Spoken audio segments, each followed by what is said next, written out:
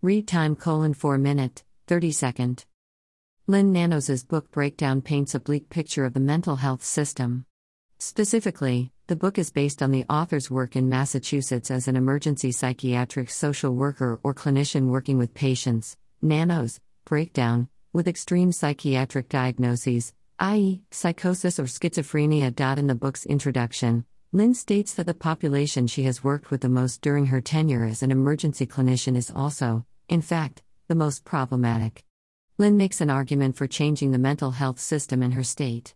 In doing so, Lynn identifies long-standing access to treatment issues and the lack of parity between medical and psychiatric care. The book makes these flawed aspects of the system visible to the reader regarding how insurance companies operate in the U.S., along with other issues of hierarchy within the medical profession and its impact on patient care and the shortage of psychiatrists in the country. Lynn's book is dedicated to patients who have lost capacity. Lynn does not conceal her interest in working with the most impaired patients. The book features cases with patients experiencing severe psychosis, complex fixed delusional systems, aggressive behaviors, and other complex symptoms. These issues impact the author's ability to care for her patients, necessitating the call and need for a higher level of care. In most cases, these patients have already lost capacity and are at risk of serious imminent harm to themselves or others. While Nanos has no one specialty or specialization as an emergency clinician, her training and job responsibilities require her to have a broad skill set and compel her to work with diagnoses across the spectrum. However, disorders like anxiety, depression, and other diagnoses with fewer complex symptoms are left absent from this book. Nanos indicates many people, in her experience, with these diagnoses are higher functioning or at least have a more significant potential to be better advocates for themselves and be more adherent to their treatment. Research on the correlation between diagnosis and adherence continues to be limited, and making such a claim may be problematic, as many patients who retain total capacity may also be poor advocates. Nanos suggests her view of the system is narrow given her experiences as an emergency clinician working with the most extreme and troublesome cases across multiple systems intersecting the provision of mental health treatment. The book aims to raise awareness of the defects inhibiting patients from receiving adequate care, specifically inpatient treatment, by converting their rights to involuntary status. Lynn clarifies that these are the patients who have lost all capacity and require involuntary inpatient treatment.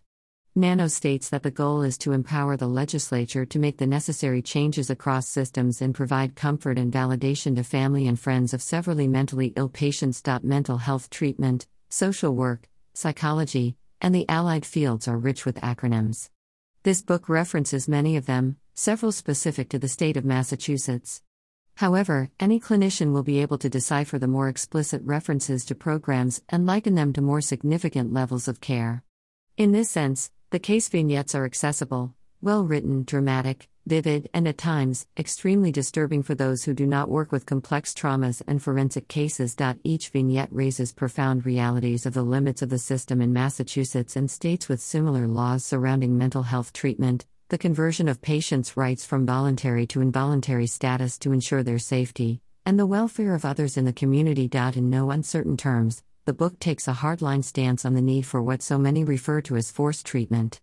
Lynn does not negotiate a few complexities which are left conspicuously absent from the text. Nanos indicates such cases, substance abuse or illicit drug use, and the children's mental health system are not included in the case examples. Given the diagnostic problems generally associated with working with drug abusers, concurring disorders, and working with children, vignettes including these cases are left absent from the book. People with a dual diagnosis, MICA, mentally ill and chemically addicted, or co-occurring disorders among patients who have severe psychosis is a large segment of the SMI population.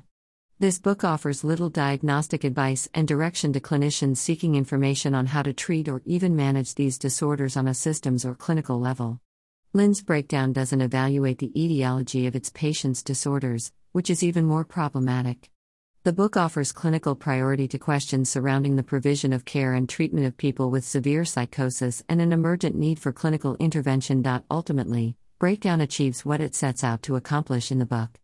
Lynn Nanos cites case examples of systematic failures in which patients were a danger to themselves or others.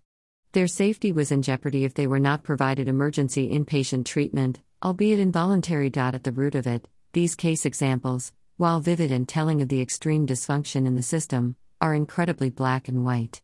The models are far from the clinical gray area, often confusing which direction in the provision of patient care and treatment should move. When it comes to the superabundance of liminal psychosocial contexts related to this population, these cases offer little insight into their treatment or new avenues in how to proceed with negotiating the system for their rights and care. Happy 0%. Sad 0%. Excited 0%. Sleepy 0%. Angry 0%. Surprise 1 + 100%.